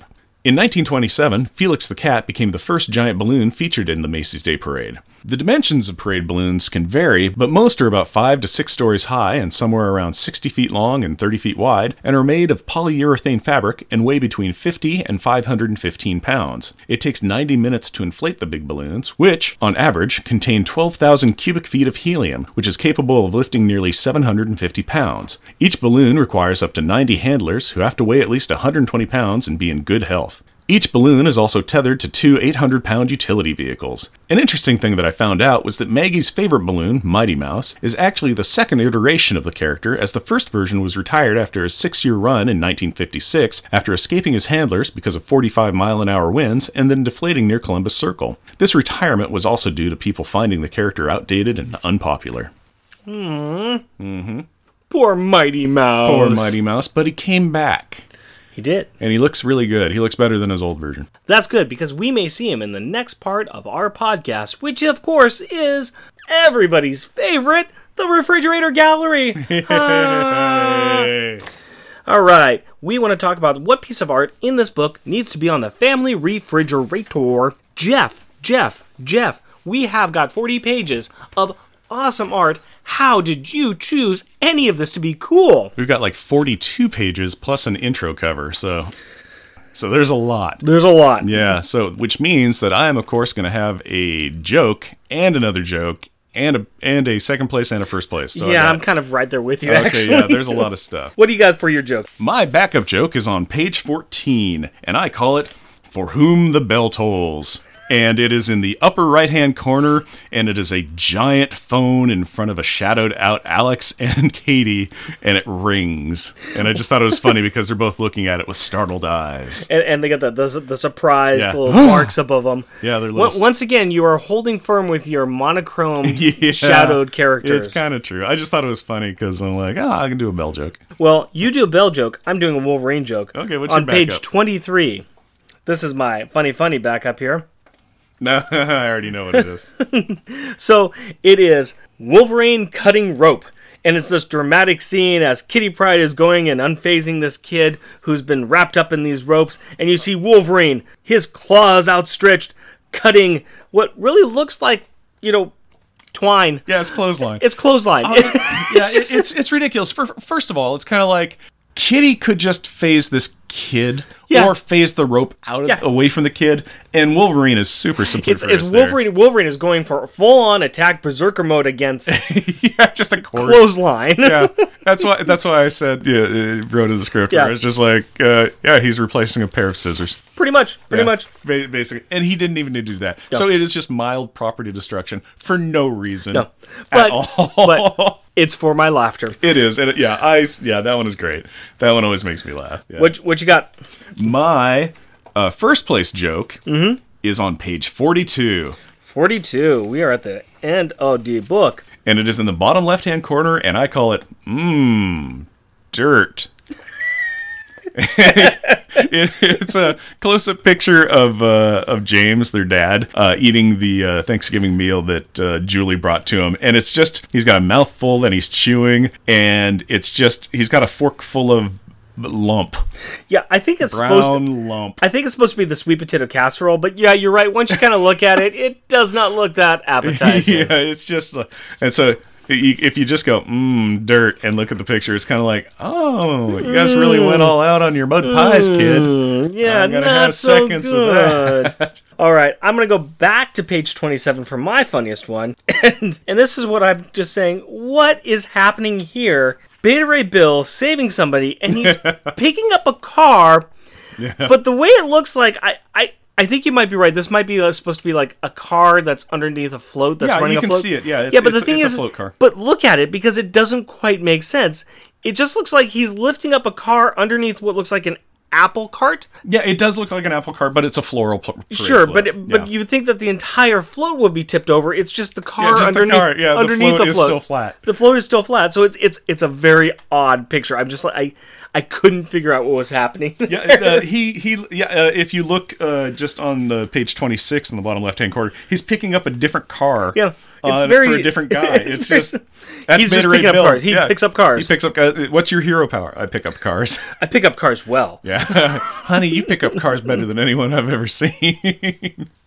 All right. That doesn't make you a hero. Yeah, it's just that's hilarious. And then what do you got next? Okay, my backup is on page 18, and I call it Thanksgiving is on a Friday. It is in the very top of it, and it is just a picture of Kofi at the controls of Friday, and they're in space flying around. And it just looks really great. It's a good space shot. I mean, Yeah. it's been a while since we had a real good space shot, and I think this might be the first. This might be one of the first Brent Andersons, I think. I'm not sure. I don't know. but I'm not sure, but it's it just looks great because you got nebulas and the spaceship and stars, and it just looks yeah, cool. it looks good. I like that one. I've got another humorous one. I've You got have a another tertiary joke? No. You know what? It's not a tertiary joke. Okay. It's just a third backup one. It's one that I really want to mention. and Okay, yeah. It's a great shot. I bet it's going to be called Smooches. Yeah. What's funny is on my notes I wrote I was writing 3 or 4 different things down and I miswrote it and I said Alex getting a kiss from Leech. That is not right. That is completely wrong. It is it's Smooches. It's Alex receiving a kiss on the cheek from Dagger, and the look on his face is that's about the look on his face. So yeah, I had to mention it. So I also let me go ahead and throw this one in here too. Mm-hmm. Go ahead and go to page 13. This is my real backup one. Okay. And this is top right corner. Oh, yeah. And this is called Leech in a Box. Yep. And this is inside a white panel. So it's just all white. You see this wooden crate, and inside it's all shadows and some light from slats on the board. You see Leech huddled up in a ball, and on top of this box is the cat. And the cat's, orange and all colored in. And it's it's leaning down, scratching the side, saying meow, scratch, scratch. And inside Leech is just saying, Cat. Friend. and my heartstrings just get pulled with that one. Yeah. It's just sad, but it's a beautifully drawn picture. Oh, yeah, especially just the panel before, too, because, it's like Leech is trapped in this crate, and he's hammering on it, and he's all, Out. Please. Leech. Go. yeah, it's like, he's supposed to go to this party. He wants to go. He wants to be with Mama. He wants to go with his friends. Yeah. That is heartbreaking, and especially just the white border around the crate saying this is all that exists for Leech right now: the crate and the cat on the outside. Right. Yeah, that's really good. What's your top one, my friend? My first place one is on page 25, and I call it Gatorhead. Yeah, it's the very top of the page, and it is just the close up of the top half of the Queen Mother Maraud's head. It's just. it's got shading, it's got just the vicious teeth and a tongue and the red eyes, and I'm like, that looks cool. It's a frightening it imaging. is. It is very frightening. But it's a great choice. Yeah, I'm a big fan of that. Yeah, and she's screaming about, Counselor, where's my son? All right, what's your first? Let's finish this up on page 35, and it's at the bottom of the page, and it's Leech and Annalee next to each other, and Leech is touching a tear coming out of Annalee's eye, and she's saying, You care, Leech? I never realized. and it is very, very touching, especially after all of everything that's gone on this issue, and it's just showing that Leech does care. He's sad that she's sad, and he's there to make sure she's okay. This almost made the list for me. It really did, because it's just like, there's a lot of emotion There's there. a lot. It's just, It's a very... But instead I said, very space touching. stuff's cooler. It's very... Emotion, screw that. I want space stuff. Well, that's because you're stupid. Space stuff. Stupid. Space stuff. Well, rubber and glue. Space stuff. What was the best or most childish insult? My backup rubber and glue moment is on page 5, and it's over on the bottom right hand. And it's James is asking Alex to watch after the family, and Alex says, Sure, Dad, I'll watch him. Not that I'm good enough to watch a hamster. I just thought that was great. He's burning himself, but it's just kind of like, oh, I'm so terrible at life right now, I can't even watch a small animal. So it's just like, okay, I thought that was cute. I thought it was that's neat. good. That's a good one. I thought it was a lot more harmless than a lot of the insults that Alex was winging, because he's a lot of stupid, Unfortunately, the insults here are not going to be fun insults. They're going to be mean insults, but they're still childish insults that I'm going for. But that's fair. Mm-hmm. My backup one is on page 9, and speaking of mean and really hurtful. Oh, Annalee. Yeah, I went with Annalee because it's mean, but it's also she got a good burn on her son. So it's as Annalee is she's already hit Leech, and now she's she's taking out her dinner, and she says, Not that you even have a nose, you nasty thing. Yeah. It's just mean. It's just super mean. nasty. So I couldn't let that one go. I had to include that one, even though it's really nasty. And There's a lot of mean ones in There here. is. They're not There like is. childish. They're just like, that hurts my there- feelings. There's a lot of real powerful insults in here. Yeah. Speaking of which, what is your top one? My first place insult is on page 11. Okay. And it is Alex. And this is after they're making all the popcorn balls and everything. Mm-hmm. And Alex tells the family, You jerks can stuff your fat faces with them all day till you pop for all I care. I just love this, like, stuff your fat... He calls them jerks and says you can stuff your fat faces. It's like, dang, Alex. Dude. It's just like, Dude. Hey, look, I made a delightful dessert. You can stuff your fat face with it, you jerk. You could also, okay, like... I made enough to share. You can have some, too. You could also be a little bit nicer, you little punk. Yeah. That's okay. I'm going to follow it up with my top one, which is another Alex one. They're all going to be Alex. They're all going to be pretty much Alex. So Alex here, on page number 16... You're a stupid, ungrateful little jerk, Katie Power. I don't know what's wrong with you. So there's all of the insults. Yeah. All right there. Yeah. Stupid, ungrateful little jerk. I thought about grabbing that one, but I'm like, I don't like it. And Nope. it hurts too much. Just because it is a childish insult. Yeah. It's gonna hurt. Yeah. It hurts bad. Yeah. And yeah, I'm Man, not kids saying I can like say it. stuff that just, it's like, I'm an adult. You're Yes. 5. Oh, why? Well, let's speak a little bit further onto these hurtful things that were being said, and talk about who was the most hurtful and who was the least hurtful of all of them. Gee, I don't know. Who was the detention child in this issue? Let's hold off on that one. Let's go best on this one. Oh, you wanna go best I'm first? going to go best Okay. on this one, because I think we'll have more to talk about with the worst. Okay, we actually will. My best is either Leech or Beta Ray Bill. However, they're not in the family Right, or in the they're pack. not in Power So Pack. if we were counting them, it would be Leech and or Beta Ray Bill, because Beta Ray Bill picked up a bunch of cars. He picked up a bunch of cars. Fair enough. That saves people. I He would picks up cars. say outside. I would definitely say Leech. Yeah. Because Leech is unconditional Oh, love. yeah. Yes. Yeah. But so actual Power Pack members, who do you got? Everybody kind of had their moments for being good, but this may be surprising. I'm going to pick Jack. You know what? That's not surprising at all. Okay. He's my second choice. Okay, yeah. So I think you might guess who my first choice is. I thought about this quite a little bit because there was a lot. There, I always weigh things where it's just like, okay, who did the most good things, and then kind of like, but it's just like in this one, it was like, oh, you did this good thing, but this bad thing, and this bad thing, and this bad thing, and it's positives and negatives. Jack doesn't have much. No. He's a very close second for mine. So tell me. Well, the reason that I picked Jack was, first of all, he never jumped on Katie. Sure. The worst that he did was when he found out that it was like, hey, I'm throwing a surprise party. He was like, what? Yeah. That's it. He didn't do anything other than that. There was also the aspect that he kept on like asking Alex, it's like, what's wrong, bro? What's wrong? Yeah. He kept on trying to, it's like, hey, he's going to be their first brother. Sure. And his brother actually dragged him down. Yeah, I'm with you all the way on that. But then the thing that really, really tipped it over the top for me is this was Jack's idea. Jack gave him the clothes. I'm with you on that. If nothing else, he's helping Leech tie his shoes. He ties his shoes. He even tells Leech, he's like, hey, buddy, you're going to have to learn how to tie shoes. Yes. It's just and those are all the reasons. Yeah. I ended up going with Julie.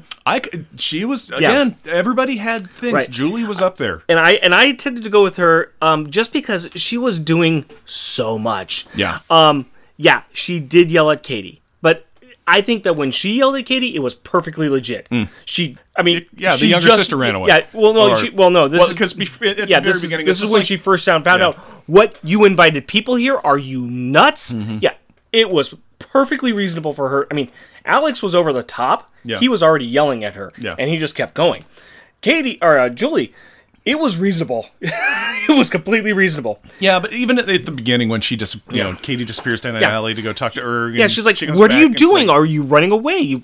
It was very much of the, it's just like, oh, I'm just thinking this. It's like you always think just of yourself. Come on. Yeah, and it's still completely reasonable because I'm in charge of you. You ran away. Are you nuts? Oh, yeah, good. She had good reason for that. I'm also giving her the word because she cooked an amazing feast. Oh, she made up food. She was also the first one to go, we need to go after Katie. Alex can deal with himself. Yeah. She was one of the two level-headed power kids who was actually in the Thanksgiving mood. Yeah, she covered for her dad. Yep. I mean, it just, she made sure that everybody got fed. She got her dad fed at the end. She just, once again, she's doing a lot of the domestic stuffs and filling in where it needs to be filled in. She just edged out Jack a little bit, but like you said, they were on the level. It just either way. She was my number two, but it was very wibbly wobbly. I think we know. I think it's pretty obvious that we are going to go with Alex for the worst. What? Yeah, because Annalie's not part of the pack. It was Alex. He was horrible. Yeah, from stem to almost stern. Yeah, and at the end, he finally figured out the true meaning of Thanksgiving. Yeah.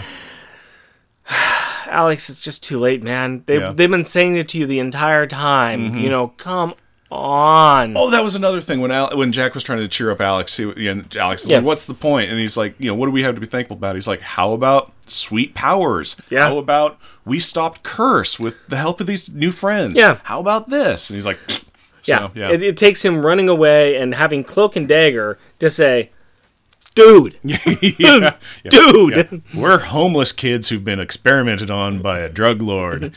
You ain't got it that bad.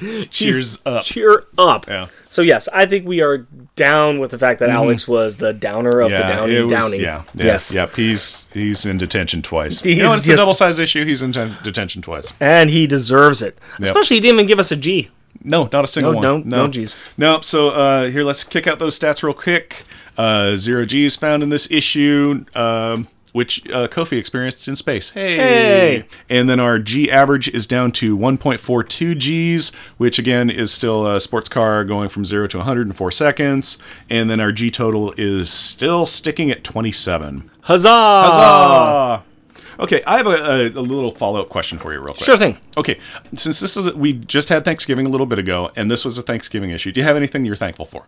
I'm thankful for this podcast and for you, my friend. Oh, I'm thankful for you too, and also this podcast. And I'm thankful for our listeners too. Yeah. Yes. I was going to say it might sound a little cheesy or a little put on, but it actually is. I know we really do appreciate our listeners. We are very, very thankful for you guys.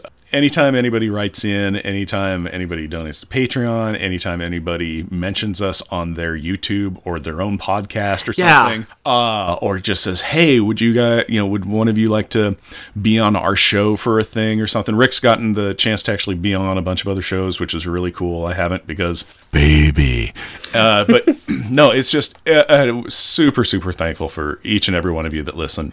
I love looking at kind of our stats thing and seeing how many people do downloads, and I love kind of looking at the geography and going, hey, there's people in New Zealand, and finding out like Alexander's from Christchurch in New Zealand. I'm like, I've been to Christchurch. That's great. I want to talk to him about that. And like Tim Price is always writing in. And I'm like super thankful just to everybody. I mean, if you drop us a line on, like on our webpage or anything or Facebook, you're going to get a response because we are super giddy about it and we're really thankful. So thank you, the listener. We love you all. You guys are great. Thank you so much. Ask anybody who does a podcast. It's a lot of work to do this. It's a lot of work to get the editing done, especially during the holidays where it's like, hey, I'd like to do something else. Oh, nope, I got to get this written. I got to get this. And especially when it's the holidays have been rough due to the fact it's like, okay, normally I have 2 weeks to work on a script. This is a double-sized script. I'm losing a week due to travel. I'm losing more than a week due to travel and holidays because, hey, you know what family doesn't want you doing on Christmas? I don't know. I'll tell you what. I was at my in-laws' house, and I might have been doing a lot of work on the script. I think I worked late Christmas night on script. Yeah, I saw that too. I am thankful that we're doing this. I'm thankful that we have some very good fans. I'm thankful that we've got some very good friends that we've met on other podcasts, and this is a fun way to spend a Wednesday night. It is. One of our services that we do for all of our fans is we look at these books, we look at these stories, and we place them on this ever-growing list, which is now at 20. I misnumbered it last time, but yes, we were on 20. And so we have on the end, we have Thor 363, This Cursed Earth, which, while it's a good story, it wasn't a good Power Pack story. And we have our number 1, which is all the way back at Power Pack number 4, Rescue. And Jeff, where do you want this? Because I know where I want this issue. Oh, man. It is going to be up high. I think there's some stuff I might like a little bit more. Really? Because I like this one. I want this as number 1. You want it number 1? Because I'm kind of like, I kind of want to put it at number 3, but I could be talked into number 1. I got to say, for me, Rescue it's lasted quite a long way, much longer. Issue number 4, and that's the one where Jack goes and rescues his brothers and sisters from the Snark ship. Yeah. It's a solid story. I just think that this is a solid story. Has a lot more of emotion in it too. Much more emotion. Yeah. It's a long, epic story, and it does bounce around a lot, but at the same time, you can keep track of what's going on. Oh, you know what? If you say this is a double issue and you say that it was 2 issues, up top is issue 4 and 3. So, and that was kind of a 2-story arc right there. Yeah. So you could almost compare that and just say each one's an issue. And I could go for number 1. I think this is one of the best, most solid stories. It's very iconic. It's one that a lot of people talk about because there's a lot of characters in it. Well, it's also super cool that it's just kind of like these kids getting all these kind of loners together for Thanksgiving, which is awesome. It's the issue that Wolverine and Kitty Pryde had Thanksgiving dinner with Power Pack and Beta Ray Bill. And Cloak and Dagger. Yeah, and what some the heck? Warlocks. Oh, and by the way, I need to point out something because there was something that Marvel Comics put out recently, and they mentioned Power Pack issue where they had Christmas with all the superheroes, and I wrote back on their Twitter feed and saying, hey guys, that's Thanksgiving, and that's Power Pack 19, and I know what I'm talking about. Signed, Jeff and Rick present Unpacking the Power of Power Pack, and I think that we might know a thing, because I just spent weeks writing a script for it. Pretty much that was it. Yeah. But do not say it was Christmas. You are months on. You do. I am in my basement writing a letter. And then they said, oh, blocked. Probably. No, this is an iconic issue, and I think it holds up very well. I think it's a fun issue. I think it's an emotional issue, and I think it deserves to be at number 1. It does. And honestly, there's a lot of stuff where you go, oh, the technology looks so funky now. Oh, you got your big cell phone, or oh, look at those pants kind of thing. And this is... Even having there's still payphones around, and the Macy's Day Parade is around, and sweet potato pie casserole is still around. I mean, all of these things, it's like, you could dump this in You could say, this is today. Yeah. And you'd be like, yeah, all right, yeah, I'm good with all of it. You don't see something like this today, though. No. Which is... No, they don't do this kind of issue. No, you don't. No. Although... Which is too bad. Final thoughts on beer. We have Bad Granny. What do you think? I enjoy it. I would totally drink it again. Yeah? Quite happily, too. It's not my most favorite thing in the world, but it is very pleasant. Yeah. I'm agreeing with that. Yeah, so I could go 4, 4.5. I go 4.25. Yeah. Yeah. I'm thinking we're doing 4.5 and 4. Okay. Somewhere between 4.5 and 4. Let's kick it with a 4. Yeah. I think I can agree with you on that one. Okay. It doesn't... the more I've been drinking it, the sweeter it's actually gotten. Mm-hmm. That sweet taste lasts a bit longer. But, no, this is a very pleasant cider. Yeah. And I think it paired very well with the Thanksgiving dinner. Really did. It really did. Yeah, this is the apple pie for Thanksgiving, because I don't want pumpkin. Even if it was done by a bad granny. Even if it was done by a bad granny. Yeah. All right. It's quite tasty. I will give it a 4 myself, and highly recommend Rainier Cherry Bad Granny Cider. And now that we're done talking about beer, let's talk to a child. So, we're going to do our kid's perspective, where Rick talks to his daughter, and she gives us her views on the issue. So, Rick and Carrie, tell us about your Thanksgiving. Hi, Carrie. Hi, Daddy. How you doing? Great, we have a comic, don't we? We have a fantastic comic. We have a long comic. With a few of the superheroes you might like to know. It's got all of the superheroes, doesn't it? Mm-hmm. What'd you think of this comic book? Pretty awesome. That's what I thought, too. And at the end, Katie did give a little good lesson. Yes, she did. She also gave a really nice speech, didn't she? Mm-hmm. You know all about that speech because I just had you read it, didn't I? Yep. Yep. Just had you record it all, didn't I? Yep. You did a very nice job on it, too. Back to the comic. On this cover of this comic, we've got everybody, don't we? Yep. We've got Power Pack, Cloak and Dagger, Kitty Pryde, Wolverine, Beta Ray Bill. And inside we also have who else? Franklin as well. Yeah, we got Franklin. What else? Who else do we have inside? The Morlocks. Yep. Anybody else? Annalie and Leech. Uh-huh. What'd you think about the entire issue? I mean, there's a lot going on, isn't there? Quite a lot. What were your favorite parts? I liked how Katie gave a little speech that had a little lesson. Yeah, I like that too. What other parts did you really like? Kind of liked how they were like floating on the balloon. Yeah, when I read this book as a kid, I remembered that part a lot too. That's the one piece that stuck out in this, that they were writing on a character. What character? The Mighty Mouse. The Mighty Mouse balloon, right? Mm-hmm. Which was the Power Children's mom. Mm-hmm. Mom's favorite. That's right. That was Maggie Power's favorite balloon, right? Mm-hmm. And she was taking it up to try... What was the purpose of her riding the balloon? Why was she doing that? So she could take it up to her mom. But why would she want to do that? Because they would make her mom feel better. That's what she hoped, right? Yeah. But her mom didn't see it because, eyes closed. She was in a coma, right? She's still not awake yet. Mm-mm. What do you think about the entire book? I mean, there's a lot of things that were being said, but what do you think the point that Katie was making at the end was? What was the point that a lot of people were making at the end? About being lonely? Right, and so they're being lonely, but they had friends, and that was something... important. That they could be... together. Thankful for? Thankful for. They being friends with each other. Mm-hmm. They're thankful that they've got friends and they've got some family, right? They're talking about being thankful for a lot of these things. Mm-hmm. And what were they celebrating? Thanksgiving. Do you see how those things go together? Uh-huh. Yeah. So at Thanksgiving time, we want to be thankful for things, right? Yeah.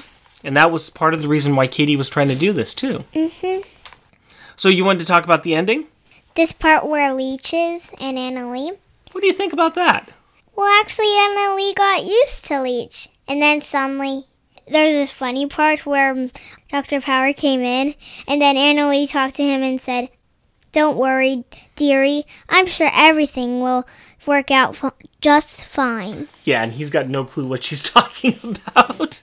Yeah, and he also doesn't know who she is at all. Right. But you think that it's nice that her and Leech are finally starting to get along? Uh-huh. What do you think about what Leech is wearing, too? He kind of actually looked like a boy when you saw the back of him. Yeah. It helps cover him up a lot, doesn't it? Yeah. So, do you like the little story with Leech and Annalie, though? Uh-huh. Kind of makes you feel good that they're getting along? Uh-huh. Anything else? What other things did you like about this book? I liked how it had those superheroes who they met who were alone and stuff. Mm-hmm. And how they were all coming over for dinner? Yeah. Yeah? It's pretty nice, wasn't it? Mm-hmm. The main story was about you have to be thankful for being together and stuff. That's right. You have to be thankful about being together. That's right. You thankful that you've got a nice family? Uh-huh. I'm absolutely so thankful for all I've got, even my family. That's right. And you should be thankful for that because you're lucky. That sometimes there's a lot of people out there that don't have a nice family like you've got, nice friends that you've got. Mm-hmm. Be thankful for that and make sure that you're kind to other people, which you are. So you got that already. Be like Katie, who's kind to a lot of friends, and she reached out to all of her friends who were alone. So what Katie did was a little bit wrong, but also a little bit right, too. It was good that she reached out to their friends and people that were lonely. What should she have done instead? Told them. Told who? Told her siblings. And Yes.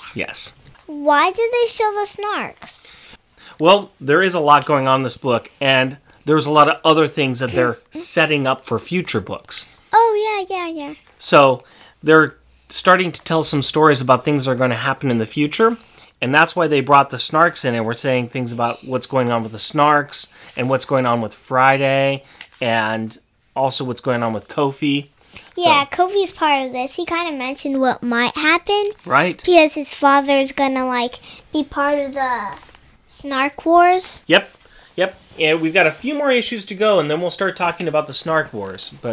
So it's just kind of setting all that up. But good eye. Anything else you want to say? Nope. Thank you very much for your time, Carrie. You're welcome. Shout out time. I just like you smacking your face. Better than you doing it. Yep. We like to recognize those listeners that take time to write us and leave us a review on the internets, because it's a series of webs. Yes. We'd like to thank all those who send out a telegram and write us a handwritten letter. And Pony Express. Facebook, Al Sedano and Nicholas Prom. On Twitter, Matthew Birdsey, Coffee and Comics, Alexander, Warlock Thanos Podcast, Craig McNichol, Tim Price, Longbox Crusade, Secret Wars and Beyond, Comic Reflections. Patreon, thanks. We want to give a special thanks to our Patreon members. Thanks for helping us to keep the show going with your contributions. We updated all of our tiers and benefits, and we want to highlight all those that do contribute. To Todd, thank you very much. Totally Tubular Tricky Todd. To Charles, thank you very much, Charles. Channel the Cheese Charles. Jetty Knight, thank you, Jetty. The Judge, Jury, and Jeticutioner, Jetty. Jeff and Rick Present is a bi-weekly self-produced podcast recorded in front of a live studio audience in Portland, Oregon. If you would like to interact with us through the magic of the internet, you can do so through Twitter at Jeff and Rick Present, our Facebook page, Jeff and Rick Present, our email address, Jeff and Rick Present, all one word, at gmail.com, or at our website, jeffandrickpresent.wordpress.com. And if you would like to help support our show, we are on Patreon. You can find us at patreon.com, Jeff and Rick Present, all one word. Please rate and review us on iTunes or Stitcher, or tell your friends about us, or write a letter, or grab a random person in the street and yell at them, "You should be listening to this show," because you love us. That's the best way to get people's attention and to spread the message, randomly yelling at strangers in a crowd. It works for me. And always, we want to thank the wonderful women in our lives. My wife Cindy and our daughter Carrie. My fiancée Hillary and our daughter Aurora. We love you. Until next time, Costumes off. Our theme music is 80s Action. Also featured in this episode is Bicycle. All music is by Kevin McLeod at Incompetech.com and is licensed under Creative Commons by Attribution 3.0 license. Katie is on her way to charming.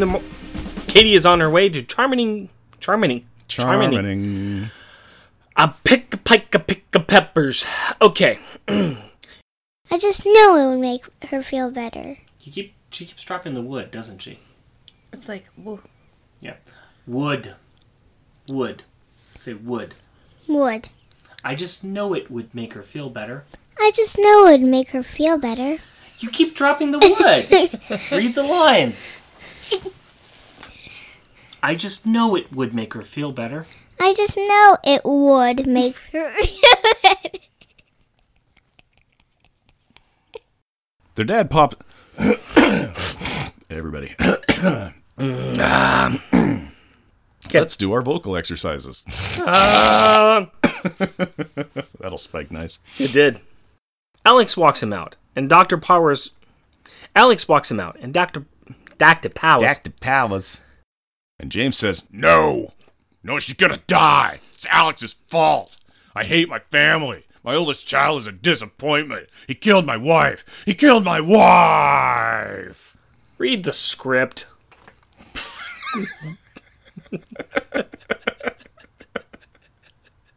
What if that just actually happened? That'd just be crazy. But back on track. Talk about a nasty old lady. Or a bad granny. That's the tie-in. That's the tie-in to the cider. Did you get it? We got it. Yeah, it's fun. I'm going to do this line for real this time. Speaking of a good catch, I just flipped my page up. Speaking of a good... Yeah, that's fun when you're like, and I'll just adjust it 5 pages. Really searching that barrel, aren't you? Say that again. Really scratching that bottom of that barrel, aren't you? Give us some third. Really searching that barrel for a scratch, aren't you?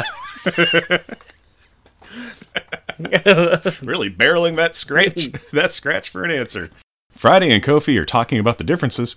I don't know what they're talking about. Stuff. They're just talking about how they don't have Thanksgiving in space because they're not from Earth.